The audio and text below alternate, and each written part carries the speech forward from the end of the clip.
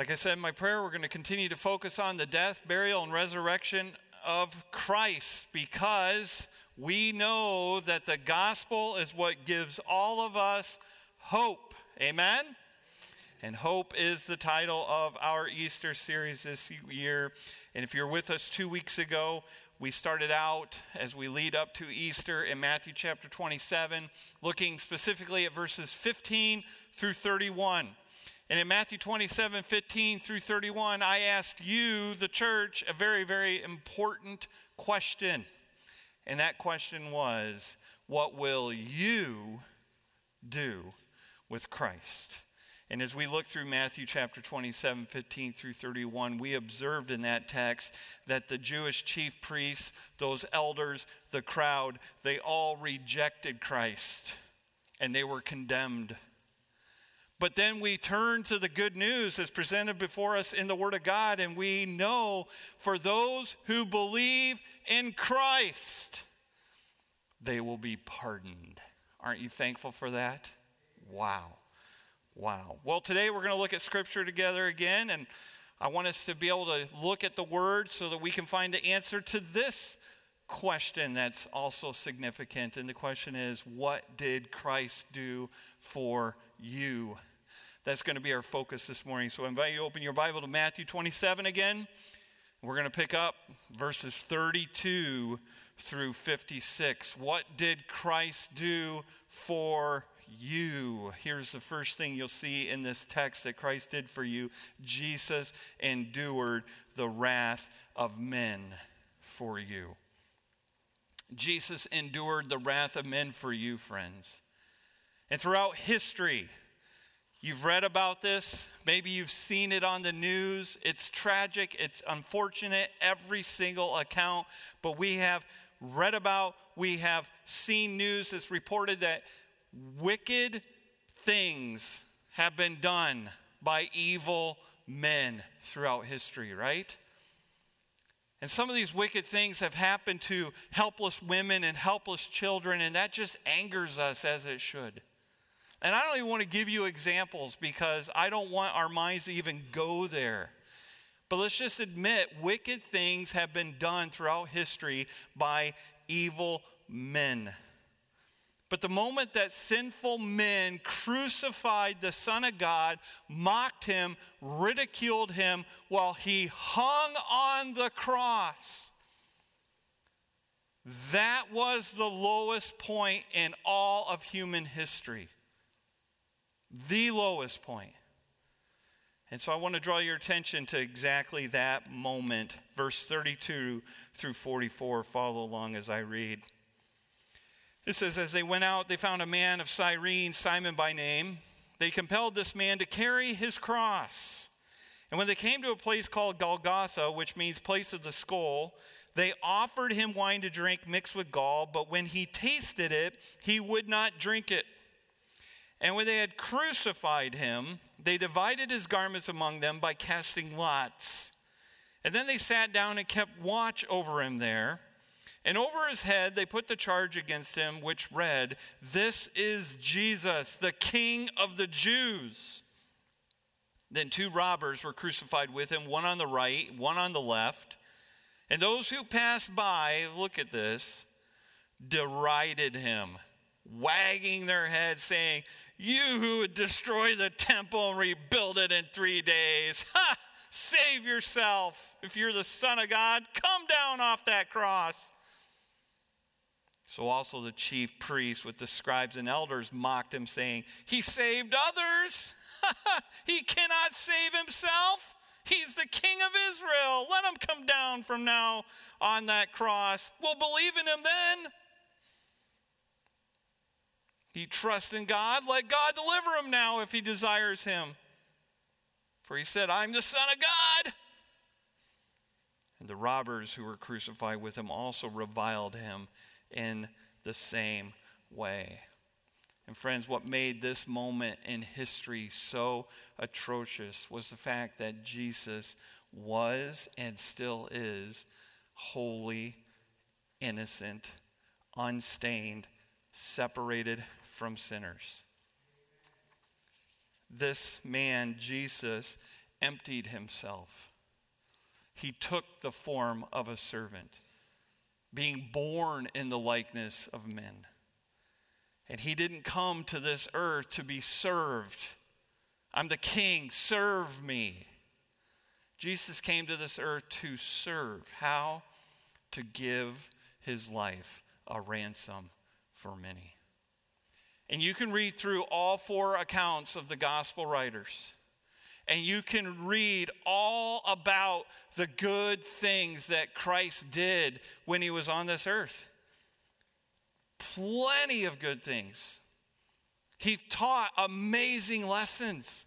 He preached the greatest of sermons. He healed the sick. He restored sight to the blind. He made the lame to walk again. He raised the dead back to life. He fed the hungry. He cast out demons. And I could go on and on and on and on about the good things that Jesus, the Son of Man, the Son of God, did. Everything that he did while he lived on this earth proved to everyone that he is the Messiah. And yet, on that day, this Friday that we're reading about in the text here, these sinful men, they disregarded everything that Christ ever said. They threw out everything that he ever did. And you heard it. They made fun of him. They laughed at him as he hung before them on the cross. Unquestionably, what we've read here, 32 through 44, this is the most horrendous crime that's ever been committed on this earth. And when it comes to crime, you and I know there's always a motive. And there's always a search. What's the motive? What's the motive for the crime? Well, when it comes to this crime, here's the motive. People do what they do. Why? Because they want what they want. That's always the motive. And you go, okay, well, what did they want? Why'd they do what they did to Jesus? Well, John lays it out. This is why. Because people love darkness rather than light. Why? Because their deeds were evil. And sadly, the darkness of the human heart was on full display on the day that they crucified the Lord. The lowest point in human history, the darkest of dark when it comes to the human heart, happened on that day. Verse 32 starts out saying, as they went out from the praetorium, as we've looked at verses 15 through 31, Jesus, the Son of Man, was too weak at that moment to carry his cross. He went through a sleepless night the night before, beginning in the Garden of Gethsemane and then through all those illegal trials. And you got to also understand, what did Pilate do before he sent him away? Had him scourged. The Romans just beat him to a pulp with their whips. And so he's too weak to carry his cross. And verse 32 points to us an individual, his name, Simon, a Jewish man from Cyrene. You can see this on the map. Cyrene is on the Mediterranean coast of North Africa. And you can see it's quite a journey. Why Cyrene, this Simon of Cyrene, why is he in Jerusalem? Well, this was the Passover feast. And this Jewish man had made his way to Jerusalem to sacrifice his Passover lamb. And isn't it amazing? He comes to Jerusalem to sacrifice his Passover lamb. And who does he have an encounter with? The Lamb of God. And he has the privilege to be able to carry the Lamb of God's cross to the execution site. The one who would take away the sin of the world. Verse 32 says he was Simon by name, and they demanded this man to carry his cross. And when details like this are given in the Word, hone in. There's reasons why God gives us this information. There's reasons why we're told his name is Simon. We don't know the exact reasons, but we can guess. There was another important Simon in the Bible, right? Who was very, very close to the Lord, am I right? His name is Simon Peter. And in chapter 26, right before chapter 27, Simon Peter said some very bold things to the Lord. You can look at them with me if you want. Matthew 26, verse 33. He's right before the Lord and he's pointing to all the other disciples. Though they all fall away because of you, I will never fall away. And then verse 35. Even if I must die with you, I will not deny you. And what does Matthew tell us? Simon Peter denied Christ 3 times. That Simon should have been the one helping Jesus carry the cross. But it was a different Simon, Simon of Cyrene. In verse 33, when they came to a place called Golgotha, which means place of a skull, we also refer to this place as Calvary. Calvary comes from a Latin word, calva, which means skull. So if you hear Golgotha, skull, Calvary, skull, same place. It says there in verse 34, they offered him wine to drink mixed with gall. Gall was a bitter herb that they used. It was a sedative for pain. But when he tasted it, he would not drink it. And friends, that's important right there in the scriptures, because it's the fulfillment of the messianic prophecy that David wrote in Psalm 22. He refused to drink it. Why? Because he didn't want any relief from his sufferings. He knew from the moment in the garden in his prayer to the Father that he must drink in the full cup of God's wrath for our sins. And he had to drink it all, fully conscious. That's why he refuses. J. Ligon Duncan gave a powerful exhortation from this verse. I'll throw it up on the screen for you to read and be impacted by it as I was. He says, you should never, ever forget that he refused that drink. He refused that drug wine for you, church. Jesus deliberately said, I'll take that man's pain. I'll take that woman's pain. I'll take that man's punishment. I'll take that woman's punishment. I'll take it and I'll face it in the fullness of my feelings, in the fullness of my awareness, in the fullness of my consciousness. I'll take nothing that will take the edge off of what I experience in their place. That's why he refused it, for you. Verse 35 says, when they had crucified him. Thomas Constable pointed out that crucifixion was unspeakably painful and degrading. While nailed to the cross, the victim endured countless paroxysms as he pulled with his arms and pushed with his legs to keep his chest cavity open for breathing, and then collapsed in exhaustion until the need for oxygen demanded renewed paroxysms. The scourging, the loss of blood, the shock from the pain all produced agony that could go on for days, ending at last by suffocation or cardiac arrest or loss of blood. When there was reason to hasten death, the execution squad would smash the victim's legs. Death followed almost immediately, either from shock or from collapse that cut off breathing.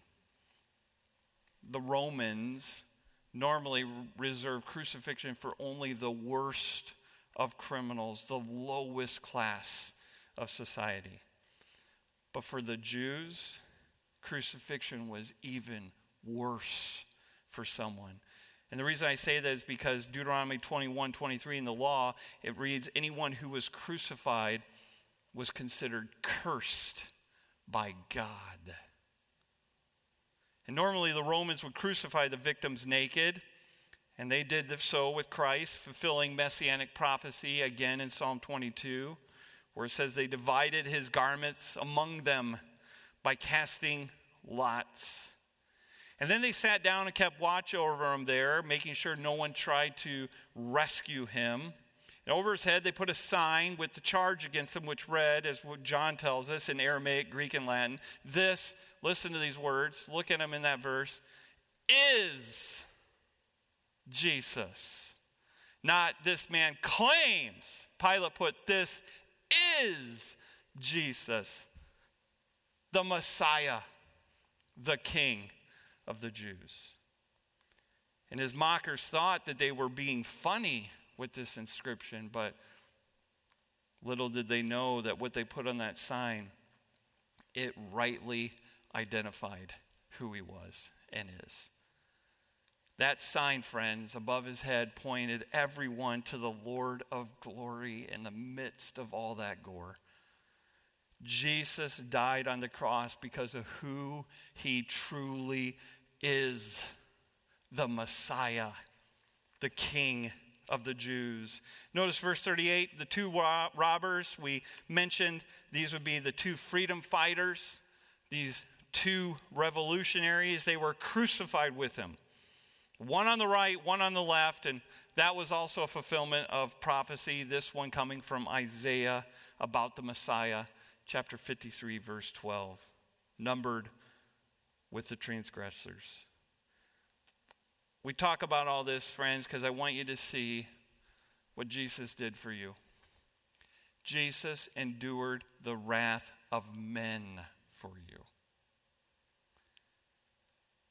Matthew did not focus his audience on the physical torture that Christ went through. He simply said, verse 35, they crucified him. He focused most on how Christ was scorned by men. That's where he draws our attention to. Verse 39, those who passed by him derided him, wagging their heads. You read in chapter 26, those same men falsely accused Jesus of blasphemy. And as you can read here in chapter 27, they were the ones who were truly guilty of blasphemy. And that was a fulfillment, what they did, of the messianic prophecy that David wrote 1,000 years earlier. That they would do just that, wag their heads. At the beginning of Christ's earthly ministry, you can read in Matthew 4, where the devil tempted Jesus to prove to everyone that he's the Messiah, that he's the Son of God. And the devil said, hey, do these things which were outside God's will to show who he was.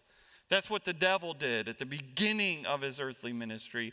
And here, Jesus is at the end of his earthly ministry. And what do we find?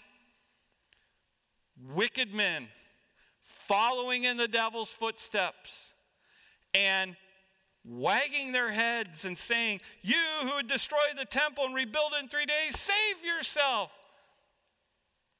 If you're the Son of God, come down from that cross. Use your divine power to avoid pain and suffering. Save yourself. Show that you really are the Messiah by coming down off that cross. All of it was temptation. All of it was clearly against the will of God and his redemptive plan for humankind. Followed in the devil's steps. Says also the chief priests, verse 41, the scribes and elders mocked him, saying, he saved, he rescued and restored others. He cannot save himself. And you and I know on this side of this moment, because we have a full scripture, that God could have saved himself on that day, right? Absolutely. He's the Almighty God. He could have saved himself, but aren't you thankful he didn't? They said, he's the King of Israel. Let him come down now from the cross. We'll believe in him. In other words, they're blaming Jesus for the reason why they're not believing. And it's amazing and something we must ultimately be thankful for, that Jesus did not come down off that cross, because if he would have, do you know what that means for us today, friends? There's no salvation. No salvation for any of us. Verse 43, he trusts in God, let God deliver him now if he desires him. For he said, I am the Son of God. These religious leaders are quoting this. They're quoting messianic prophecy as the Messiah hung on the cross. These men of all people, they were the ones that were close and followed him around. They witnessed with their very own eyes all the miracles that Jesus did. They heard with their very own ears all of Christ's teachings. They're using David's messianic prophecy to suggest he can't be the Messiah because God's not delivering him off that cross. Because if he delighted in God, then God would deliver him. He can't be the Messiah. Jesus endured the wrath of men for you, friend. The Roman soldiers mocked Christ. The crowd mocked Christ. The Jewish religious leaders mocked Christ. The insurrectionists mocked Christ. Verse 44, the robbers who were crucified with him also reviled him in the same way. What's Matthew saying? He's saying, bottom line, Jesus on this Friday, he was the center of attention. While he hung on the cross, all attention was fixed on him. The suffering servant was completely forsaken and rejected. The wrath of men while he hung on that cross was poured out on him as the sinless Savior. And then it tells us in verse 45, from the 6th hour there was darkness over all the land until the 9th hour. And understand that this was not a dust storm, friends.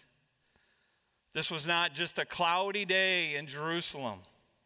This was not a solar eclipse, as some like to suggest. And how do we know that?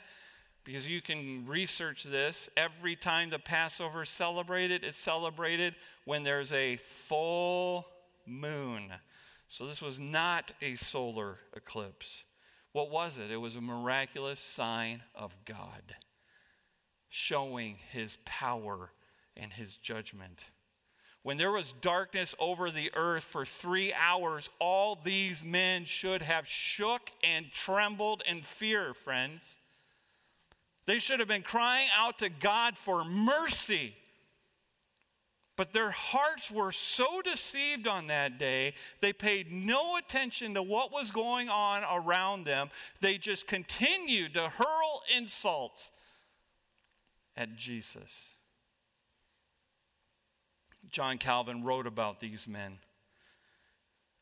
in his Institutes. He says, their madness ought to greatly astonish us, make our hair stand on end. For they must have been more stupid than brute beasts, who, when plainly warned of the severity of the judgment of heaven by such a miracle, did not cease to indulge in mockery. But this is the spirit of stupidity and of giddiness with which God intoxicates the reprobate, after having long contended with their malice. Can you believe it? God sends this sign of power and judgment, darkness, and they don't even care about it. They just continue to hurl insults and pour out their wrath upon the sinless Savior. And we got to be careful here, friends, because it's easy for us to read these verses and think, well, I'm not that bad. At least I'm not like those soldiers, and I'm not like those crowd members, and I'm not like those religious leaders. I'm not like those robbers. I don't do that. We tend to look at this and we tend to, like I've been doing, magnify their sins. But let's pump the brakes now and let's look within. Let's not magnify their sins and minimize our very own sins, friends. Matthew put all this here so that we would all examine our very own hearts and remember what the prophet Isaiah said about all of us. All we, like sheep, have gone astray. We've turned every one to our own way. And because of that, the Lord laid on him the iniquity of us all. We got to focus in. Look within our hearts. The Bible's very, very clear in the Old Testament that the soul who sins shall die. And it's very, very clear in the New Testament that the wages of sin is death, which means, friends, the only way for God's wrath to be completely satisfied was precisely for what we're reading about, his sinless Son to suffer and die for our sins. That's the only way. The only way, which leads us to the second thing that Jesus did for you. He endured the wrath of God for you. One pastor explained it this way: during the 3 hours of darkness, the unimaginable and indescribable happened.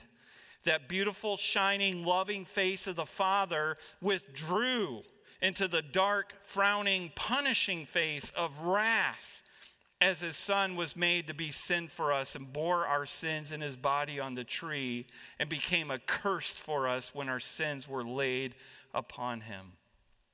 And when you think about darkness, as it's mentioned here in verse 45, as you read through the Bible, darkness often in Scripture represents judgment. The 9th plague against the Egyptians in Exodus chapter 10 was what? 3 days of darkness. And you know what's very interesting and I think intentional? Following 3 days of darkness, what happened next? Passover lambs were slain to provide atonement and to be spared from death. Death of the firstborn. Here, we don't have 3 days of darkness, but what do we have? 3 hours of darkness. And what follows after the 3 hours of darkness? Christ, our Passover lamb, what? Was slain for us. God sent this darkness as a miraculous sign of judgment and wrath to come, meaning anyone who does not repent and believe in Christ will eventually face God's eternal judgment and wrath.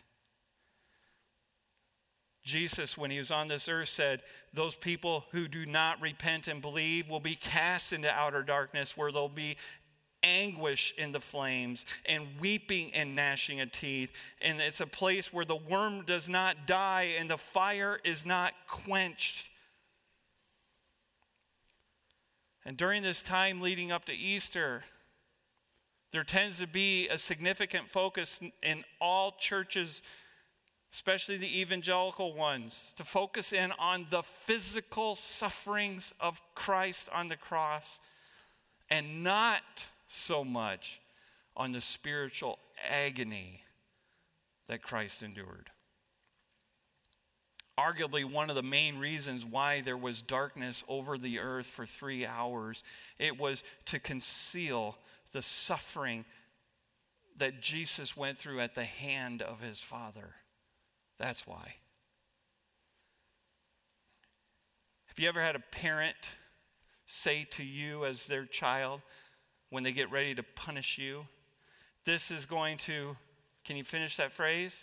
Hurt me more than it hurts you. Anybody want to admit, yeah, I've heard that before. See who the troubled, the naughty ones are in the audience. Why do parents say that?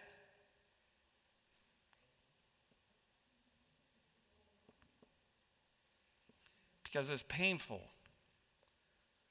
for a loving parent to watch their child suffer, even if their child deserves it. That's why they say it. But take this spiritually now. What God the Father went through on that day, think about that. He poured out his wrath on his Son. He put his only Son, who was sinless, who was innocent, who didn't deserve this, he put him through this excruciating pain that day. this intense spiritual agony that day as he poured out his wrath upon his Son for our sins. And Mel Gibson and other directors can capture and give us a visual of physical pain and torture that Jesus probably went through. They can put it on a film, but there is nobody who can fully capture the spiritual agony that Christ experienced while on that cross. And the reason I say that is because of verse 46. We read, about the 9th hour, Jesus cried out with a loud voice saying, Eli, Eli, lema sabachthani. That's my God, why have you forsaken me? And when you read that, those words of Christ as he hung on the cross, you understand what was the worst part of the cross for him. Being separated from his Father as he bore our sins. That was the worst. Prior to that moment, he enjoyed close fellowship with his Father. But on that cross, he endured the Father's judgment for our sins. In verse 47, it says, some of the bystanders hearing it said, this man's calling Elijah. If you remember that guy, he's in the Old Testament, one of the prophets. And what's significant about him? God took him up. He didn't die in a whirlwind, right? Up to heaven. And the Jews held this belief that Elijah would come back and he would rescue the righteous from their suffering. And so when they heard those words, oh, he's calling for Elijah, quick. Verse 48, one of them at once ran, took a sponge, filled it with sour wine, wine that strengthened with vinegar, and put it on a reed, gave it to him to drink. But others said, wait, let us see whether Elijah will come to save him. So they gave him this sour wine, maybe in an effort to try to prolong his suffering, but ultimately because they wanted to see something cool. Let's see if Elijah comes back. Wow. After he took a drink, verse 50, Jesus triumphantly cried out again with a loud voice and died. He yielded up his spirit. And behold, the curtain of the temple was torn in two from top to bottom. That's significant. When that happened, that meant this is the end of the old covenant, and it's now the beginning of the new covenant. Amen? That means we don't have need for the temples. We don't have need for the priests, the altars, the animal sacrifices. Wow, I'm so thankful for that. Are you?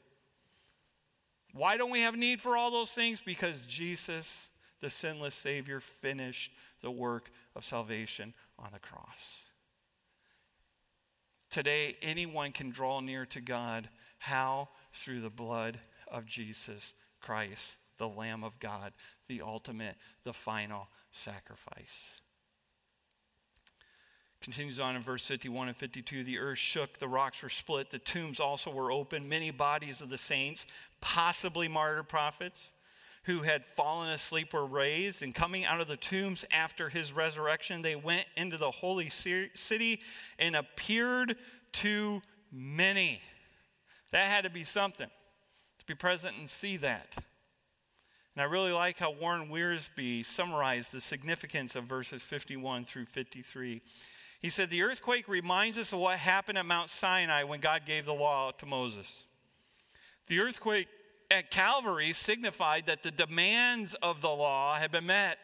The curse of the law forever abolished. So the torn veil indicates that Jesus conquered sin. The earthquake suggests he conquered the law, fulfilled it. And the resurrections prove that Jesus defeated death. And when the centurion and those who were with him keeping watch over Jesus saw the earthquake and what took place, they were filled with awe. Said, truly, this was the Son of God. And there were also many women there looking on from a distance who had not forsaken the Lord like the other disciples, but followed Jesus from Galilee, ministering to him, among whom were Mary Magdalene and Mary the mother of James and Joseph and the mother of the sons of Zebedee. And this was a day that these ladies would never forget. This goes down as the greatest moment of God's redeeming work in human history, what we've just looked at this morning. Jesus endured the wrath of men for you, and Jesus endured the wrath of God for you. As guilty sinners, friends, we all deserve judgment. There's nothing that any of us can do to escape God's holy wrath for our sins. Nothing. We were hopeless, we were helpless, and it's in that condition that God did not spare his own son, but gave him up for who? Us all. That's amazing, isn't it? Because of what Jesus did for you on the cross, completely satisfying the Father's wrath for your sins, there's therefore now no condemnation to those who are in Christ Jesus. Meaning everyone who believes in Jesus, that he died on the cross for their sins, they will escape God's final day of judgment on sinful humankind. Do you know how you should respond when you hear news like that? Amazing love. How can it be that thou, my God, shouldest die for me? That's how we respond to that good news. 16th century theologian described the love of God towards us in Christ as astonishing, inestimable. He went on to write that all the sufferings that Christ endured are here portrayed so that we may see more clearly how much our salvation cost him. When we reflect that we justly deserved what he endured, we might more and more be moved to repentance. God here plainly shows us how wretched our condition would have been if we had not a Redeemer. So this morning, friends, I want to encourage you to thank God that Christ drank the cup of God's wrath for you. Thank God for that. Because of his incomprehensible love for us, you and I today can go out of this building and say, we are people of hope. People of hope. Why? Because our greatest need, which is forgiveness for sins, has been met. We have forgiveness for our sins through the blood of Jesus Christ. Why? Because God is rich in mercy, and because of his great love for us, even when we are dead in trespasses and sins, he made us alive together with Christ. It's by grace that we are saved. We have hope. God freely provides to all who believe in Jesus forgiveness. So I ask you this morning, friend, are you forgiven? And if you're not sure about that, you can, right where you're listening, confess your sins before God. Ask him for forgiveness. Call upon him to be your Lord and Savior, and he will forgive you and save you and give you the free gift, eternal life through Jesus Christ. The cross shows the Father's amazing love for you, friend. The cross shows the Father's amazing Savior for you, friend. Verse 37, 42, I want to draw your attention to who our Savior is. He is Jesus. He's the Messiah. He's the King of Israel. He's the King of the Jews. He's the King of all kings. That's our amazing Savior. And verse 40, verse 43, verse 54 tells us he is the Son of God.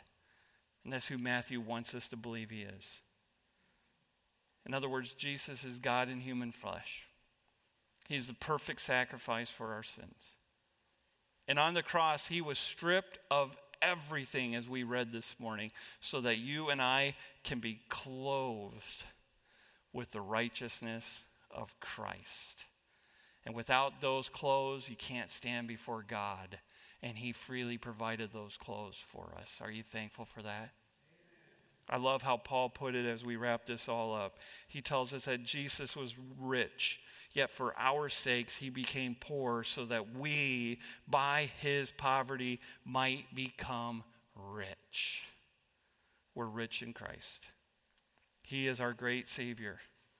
So may his amazing love for us that we've seen from the scriptures, may it turn our hearts away from sin and compel us to a greater love and a greater devotion and a greater service for our Lord and Savior, Jesus Christ. All God's people say, amen. Father, thank you for giving us this hope. We're so thankful for what your son Jesus did for us, enduring the wrath of men for us, enduring ultimately the wrath of God for us. May we never tire of hearing what he has done for us. This is life-changing stuff, and I pray that we would allow his great love for us to compel us to love and serve him all the days of our lives. I pray this in Jesus' name. Amen.